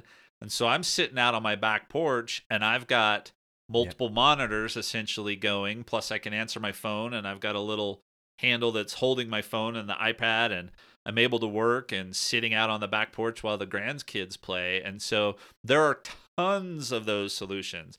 And if any of you out there are interested in exactly what I'm talking about, let us know and we can get you some links to some things to consider. But think about portable desks, they have them. Think about Yeah. projector stands, which is what I found most recently because they have a smaller footprint. Think about tripods, and then think Mm-hmm. about monitor and tablet and phone stands. I've got a couple of them. One that will hold my 4K monitor. My 4K monitor is sitting in it right now. And one that holds my phone or my tablet, which is sitting in it right now. And all of those things go in my backpack. And then those two portable desks / tripods, they go in a bag that I have too. I got to figure out a little better on that solution, but they all just go so I can drop that stuff in my trailer, take it. It takes me 5 minutes to set it up and another 5 minutes to tear it down, but I could go sit out on the back porch and work in this amazing weather that we're having right now. Right. Right. When you send me that picture, I immediately in my head the kids, this younger generation has this saying that they just say goals. Whenever they see something, and when I saw that, I'm like goals. That is definitely what I'm working towards. I thought that was really cool, being able to just pick up and move like that, and it's kind of the same with me. My I actually don't have a portable desk. I went to and we'll figure out where we're gonna send this so you guys can see it, but I have a sawhorse, just like you get from your hardware store. I have a few monitor stands, and everything is kind of uh, uh, on those Visa mounts for the monitors and things like that. I'm still trying to work out where to put my keyboard because it's just kind of sitting there, and I kind of put it in my lap and type and things like that. But yeah, you know, depending on where you're going, and how much space you're gonna have, should help you determine what size portable workstation you're gonna have. Whether you want like a rolling desk or moving desk or something that folds real compact where you can just throw it against the wall or in a corner or something like that.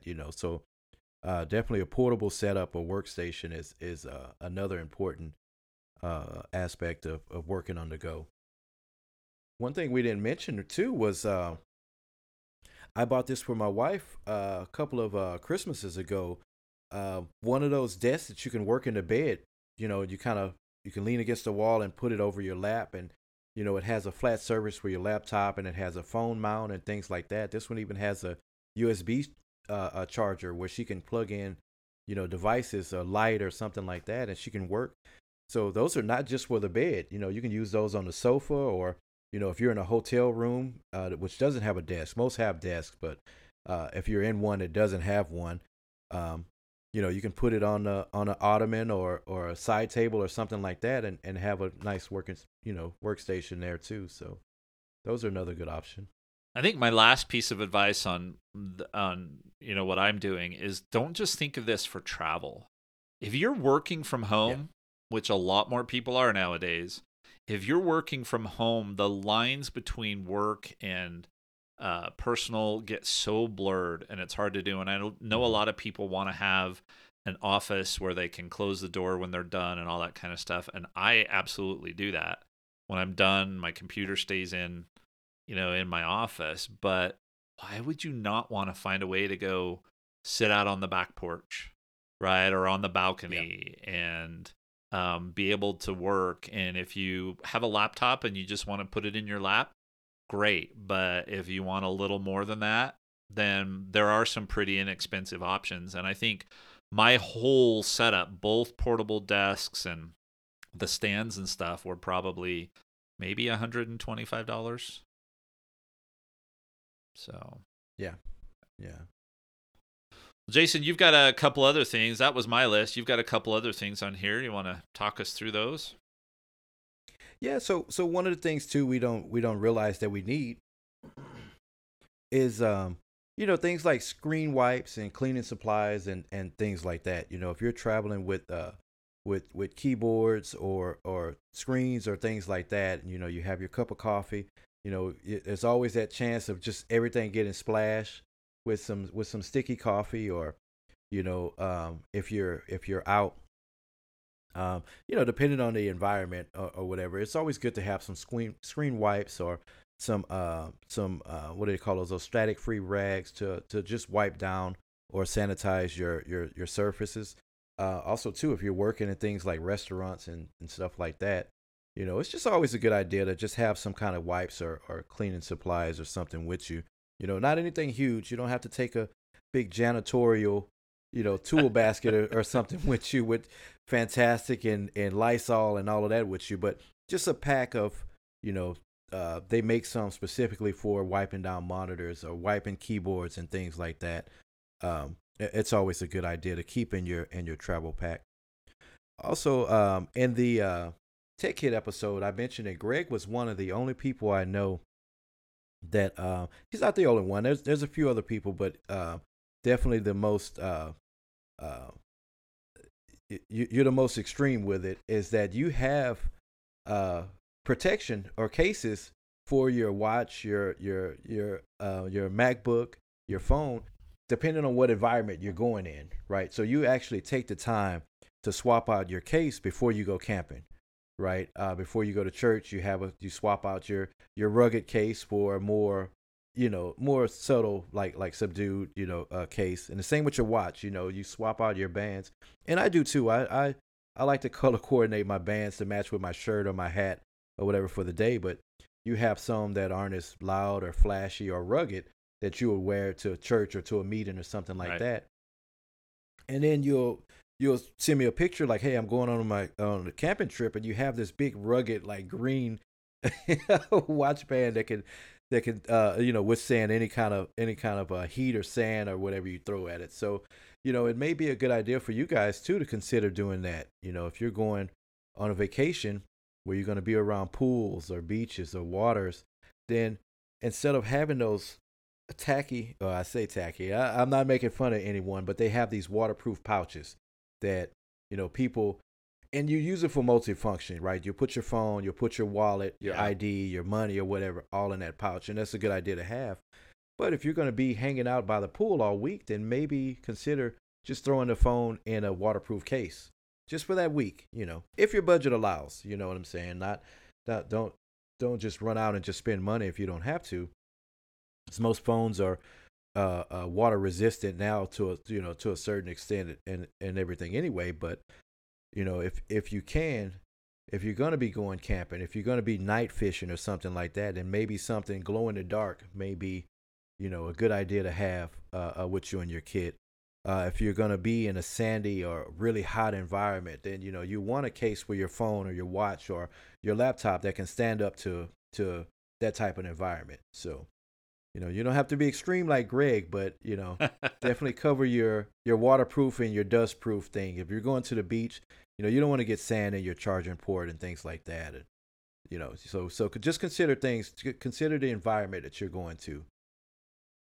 So, and the last thing I wanted to cover just real quick is stands and mounts. Now, I mentioned in one of the episodes the iPad mount that I use in the shop. It's like a magnetic mount, so I can just take the iPad and just set it on the mount, and it kind of sticks up higher than everything else on the table, so I can have access and view my screen.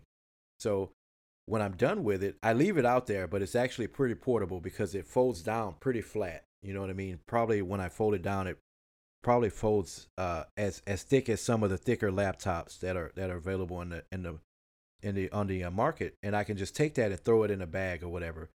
But when I take it out, I can just set it on any surface and set my keyboard right in front of it and just type on my iPad, whether I'm standing, sitting, or something like that. So stands or mounts for your iPhone or your laptop or tablet, that's always a good thing too to include in your bag.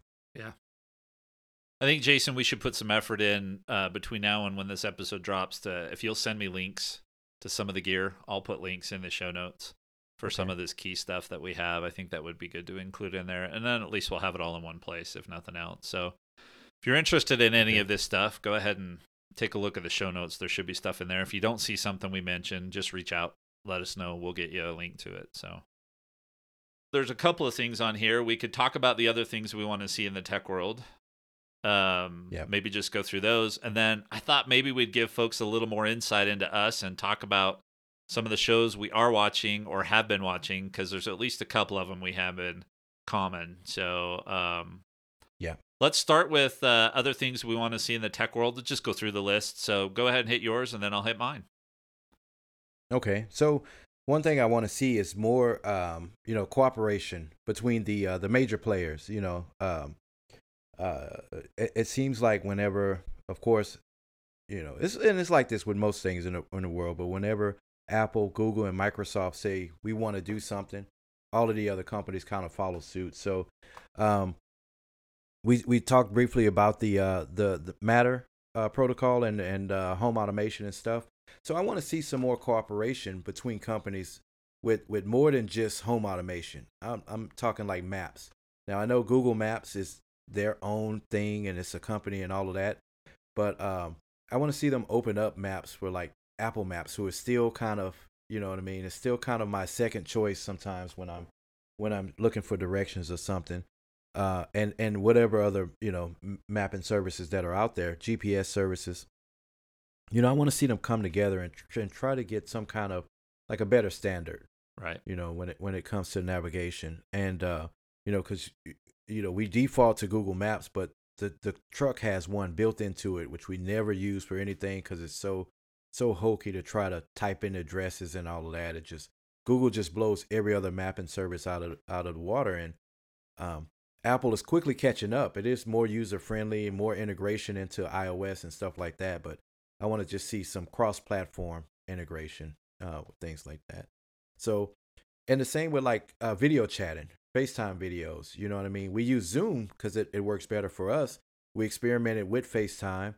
You didn't want to even bother with Google or something else. But if there was something more cohesive with the major players that we can all use, video chatting too, I think be a lot better, and messaging. For a certain extent. How many group chats do we still to this day have a problem with the Android users in the group chat? Yeah. It just throws off all the features and things like that. So if they, shared some things, made them less proprietary, then maybe, yeah, and it'll be a better experience for us all. And some of that's on Apple because I think Google's more willing to be open than Apple is, right? So yeah, I did see. I don't know if you saw this, but I did see that Apple and Google announced this week that they're going to partner to help people know when there's tracking devices on them that don't belong to I them. did see that. So I did see that's that. great, right? More partnership on that kind of stuff. Yeah, yeah. So, and I saw that too. I wanted to mention that when we talked about like the scare tactics from the media and stuff. Um, that's it's a little more alarming. And again, I'm not telling people to relax and that no one's tracking you, because it's always possible. Yeah. But that's also one of those things. Too. It's like the news media. They love to latch on to those headlines. They look for any case where someone is tracking someone. This was always possible, long before AirTags or any other device Yeah. that came out, right? Yep. If someone wanted to stalk their ex-wife or something like that, they were going to figure out a way. Um, while I agree, yeah, there's a $30 option for them to do it. It makes it easier. It's good to see companies, work together on stuff like that. Yep. So, Yep. Yeah. Well, for me, the number one on my list, especially as I see more and more studies that talk about mental health issues associated with social media, I really Yes. would like something to happen that helps with social media. There's a bill, bipartisan bill actually going before Congress that's going to talk about raising the age and limitations on social media and stuff like that. And I think that's Yeah. great. What I would like, and it's probably going to require this to become, we would have to start paying for these services because they're free, right? Is something to better manage it, where I can curate better what I see. If I think about my grandkids coming into social media in a few years, where I could curate better what they could see, and then better ability to manage it. Like if I think about our businesses, I wish I had one app that would, and I think there are some paid services out there, but be able to manage all of this out of a single location. I think there's so much good that can come from social media, but like everything good, there's also the flip side, which is really, really bad, right? I mean, there's some really horrible things that happen with social media. So that's one thing where I'd like to see Apple and Google and Meta and maybe even Twitter, that's becoming less and less of a thing, but them to get together and say, we've got to deal with false information and balance that with freedom of speech and all of those kinds of things. I don't have the solution on this one, but I'd like for there to be one. Yeah. I agree with you. So this is a little off topic. You know what? I'll save this to the end. Okay. I'll save this to the end. We can go ahead and keep moving. I want USB-C everywhere, so I can have 2 or 3 cables instead of 10. Yeah. That would be super nice. And then obviously more tech to help make RVing more manageable. And so this is something I think I'm going to dive into and start figuring out what tech is available for RVing and what's not. But even simple things, like we're talking about hot water heaters, these tankless hot water heaters are just now becoming popular in RVs, but we've had them.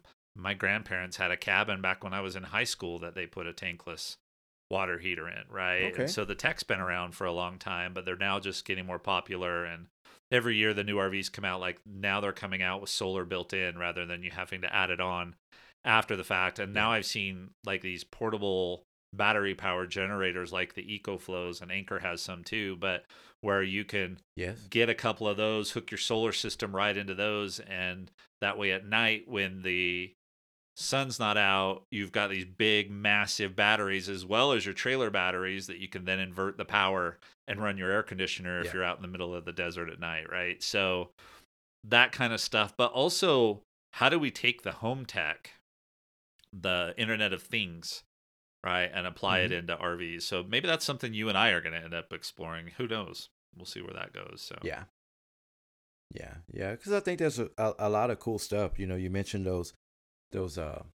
battery powered, like the generator alternatives really is what they are. And for campgrounds where you don't want to disturb everyone running your generator all night or stuff like that. So yeah, there's definitely a lot of things. And I agree with you with the USB-C thing too. I'm over Lightning. You know what I mean? I want to see it on the next iPhone, even though we'll go into iPhone rumors and stuff on another show. But USB-C on everything is I want to get there too. Yeah. All right. Did you have another topic? Do we want to talk about TV shows for a couple of minutes? No, let's jump into TV shows. So, I know we're both Trekkies, like we said. We were thinking about kind of doing an episode, kind of live stream on each one, but maybe we'll just do some bonus. Because I hadn't started watching it yet, and I don't believe you started either, right? Well, of Picard. So Picard, I'll give you the sort of answer. So I did start watching a couple of episodes, but one of my problems, and folks are going to learn this about me, is I'm kind of sensitive to when there's a lot of language, right? And especially when we start talking about F-bombs in shows and stuff like that. It's just not me. And I've been disappointed because the first 2 seasons of Picard had a couple of those, and totally unnecessary in my opinion. And then I went to watch another episode, but I heard that there was a bunch of language in that episode, so I stopped. And then I was watching some clips and stuff on YouTube, and so I did actually watch the finale. And I don't remember any profanity at all in the finale. Okay. And this is not only the series finale, but it's the season, the series, it's the end of Picard. This is the last one that they're doing that they've said. Yeah. So I did watch it. It was really good. I enjoyed it. So once you watch it, I won't do any spoilers. We can at least talk about the finale there. So yeah, I did that one. I know you binge watch, but my wife likes to watch a lot of these shows with me, and so we did watch Mandalorian season 3. I thought it was phenomenal. And I think it's set it up for some really good stuff going on in the future if they do it. So I'll be excited to see what you think about that one. That one I did watch all the episodes, so we definitely can have a conversation about that. Okay, and that one's on my list as well. Yeah, but these other 2 shows I got thinking about this. So I follow a lot of RVers. I follow a lot of mountain bikers on YouTube. And I got thinking about these other 2 shows. One of them is Alone, and this is a show where they drop 10 participants off in isolated areas of the wilderness, and he or she who lasts the longest wins $500,000 or whatever it is, right? And then Mountain Men is actually following real-life mountain men that live this mountain man lifestyle, like trap during the winter and do skins and, Native American crafting and all of this kind of stuff. And so between those 2 shows, which we're watching the latest seasons that are available to us on streaming, and then thinking about these RVers and YouTubers that I follow, I realize why I watch these shows.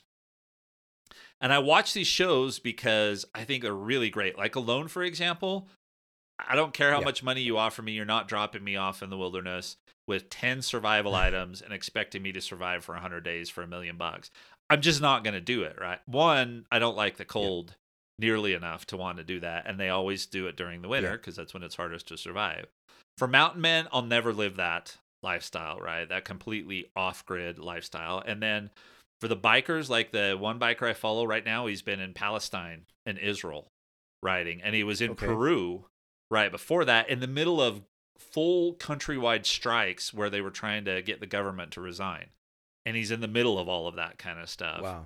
And then some of these RVers, they move every week to a new camp. And some of them right now have been down on the Baja Peninsula. So they're in Mexico camping. And one of them talked about getting robbed by the police while he was down there, right? And so I realized that I don't want to do any of that. I love to camp. I love to mountain bike, but I want to go to my certain areas and do certain things, and I want to live vicariously through all of these other people. So that's why I follow those folks on YouTube, and that's why I watch those couple of shows. And I thought it was just this aha moment to me, right? Understanding my personal style, which is my other podcast, Leaders Lift, right? Understanding my personality style, I realized that's why I do that. I never want to do those things. So I'll just live vicariously. Thank you.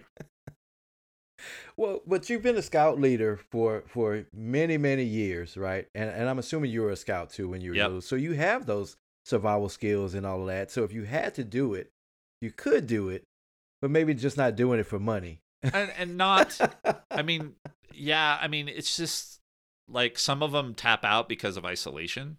Some of them lose too much weight that then they're pulled out because medically they're unhealthy. I mean, they're going days Yeah. and weeks without eating anything significant. And so, yeah, I mean, and I think that also to a certain extent applies to things like The Mandalorian and Picard and any of the other sci-fi or fantasy type of stuff that I watch or that I read is I'll never do that stuff. So I love being able to live vicariously through these characters, right? And I like Yeah, to put that myself makes in the sense. place of these characters and do that. So anyway, so that's my show watching stuff. One of the reasons I wanted to bring this up, and then you can give us your list, but one of the reasons I wanted to bring this up is to see if our listeners have any suggestions and say, hey, can you guys talk about the difference between the Next Generation and Voyager and DS9 Yeah. and, you know, some of those kinds of things? Because we'd love to do some bonus content for that kind of stuff. I mean, eventually we have to decide how we release that and stuff like that. But would love Yeah. to know what other kinds of things, because I mean, we're kind of nerdy and geeks all through. I mean, I've got 2 Darth Vader posters over here, a Boba Fett poster. All of these pins are Star Wars pins from Disneyland. So you and I are definitely sci-fi geeks. So anyway, Yeah. I didn't realize those. I thought those were related to the Scouts thing. I didn't realize those were Star Wars pins. no, those are all Star Wars pins that my nephews got me from Disneyland. And on the other wall, I have a lanyard that's got all of the Pirates of the Caribbean pins that they got me. Okay. So yeah. Okay. Yep. Nice. Okay. Well, so I hadn't had time to watch many shows, so I have a list of shows that I need to watch, including the last 2 seasons of The Walking Dead. I just don't have time for those shows anymore. Um, so definitely Star Trek Picard is the next show that I'm watching. The Mandalorian is on the list. Strange New Worlds is the Yes. latest Star Trek. And let me tell you, this show is as Star Trek as any Star Trek gets. You know, this show is back to the roots. So the episodes, the way the pacing and things of the shows, the problems that they deal with is as close to the original Star Trek and Star Trek: The Next Generation as Star Trek gets. Right? They're not so they have a overarching storyline that's going on, which has been the theme for the last few Star Trek series. So they have an overarching uh, plot that's going on, spread over the 10 episodes or Right. however many episodes.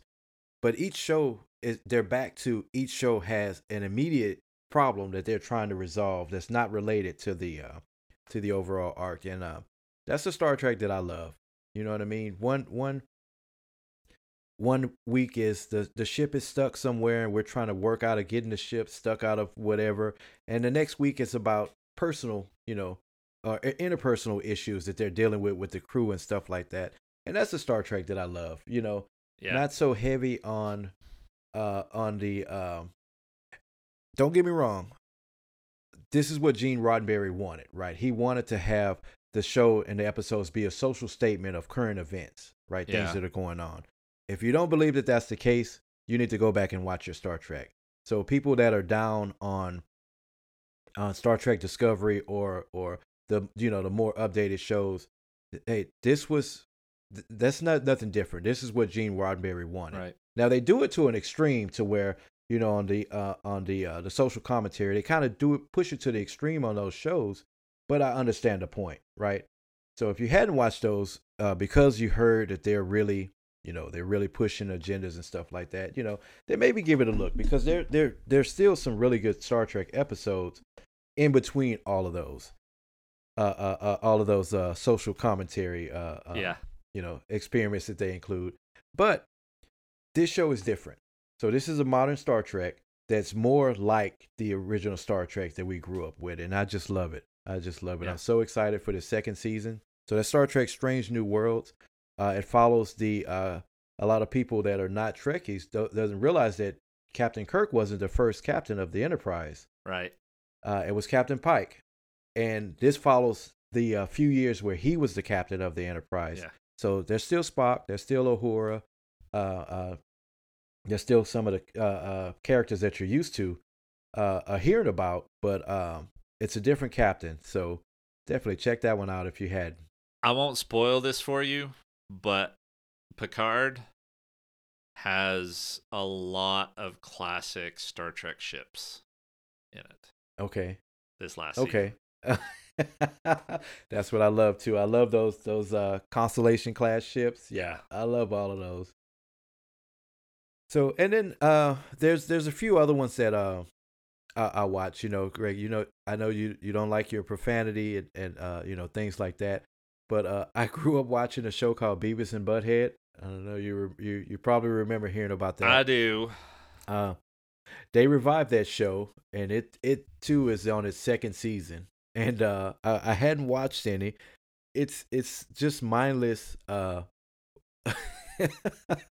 is a waste of time. It is a waste of time, but it just that nostalgia of just laughing at these two. You know, I won't go too much into it, but it is it reminds me of those old high school days and middle school days of watching these two. So it's back on the air. There's new episodes, and it is just like it used to be. Nothing's changed. So if you didn't like it then, you're not gonna like it now. Yeah. I mean, and I'm not judging, right? I mean, you know this about me. I have my standards and what I want to live to, and that's fine. Everybody else can make their own choices too. Yeah. So, but yeah. Yeah. So that's another one. But other than that, you know, I plan on spending all of my free time playing Tears of the Kingdom once it releases. So any free moment that I have, if I'm not working or at an event or you know, recording the show with you or any free time is going to go into that game. So All right. Well, we hit the 2-hour mark. Got anything else? we did. So this one really wasn't I'll include it in the show just because we're already recording. But you know, we've known each other for years, and I don't know if you remember us having this conversation, but you had an idea, you know, 8 years ago, and you said that, hey, someone needs to create, or I would like to create a service that manages all of your pay subscriptions. So your Netflix, your Disney Plus, your Amazon, and all of that, and it manages all that to where you can just use that one app, and you can pick and choose what you want to use for that month, and it'll automatically either cancel or suspend that subscription, Right. or you know, send a cancellation notice. I heard an ad the other day for someone that created that thing. So you, sir, should be a millionaire, but if you would have moved on that idea all of those years ago, that is actually a service that exists now that'll manage all of your subscriptions. I don't remember the name of it. It was just one of those ads that, you know, you're listening and you want to skip it, or you know, you're half paying attention to it. But I was like, Greg had that idea 8 years ago. Yeah, I mean, we evolve and we learn to we see some of the risks we should have taken and didn't, and maybe some of the risks we took that we shouldn't have, right, along the way. Yeah. All right. Well, you know. Well, thanks everyone for Thanks. listening. Have a great one.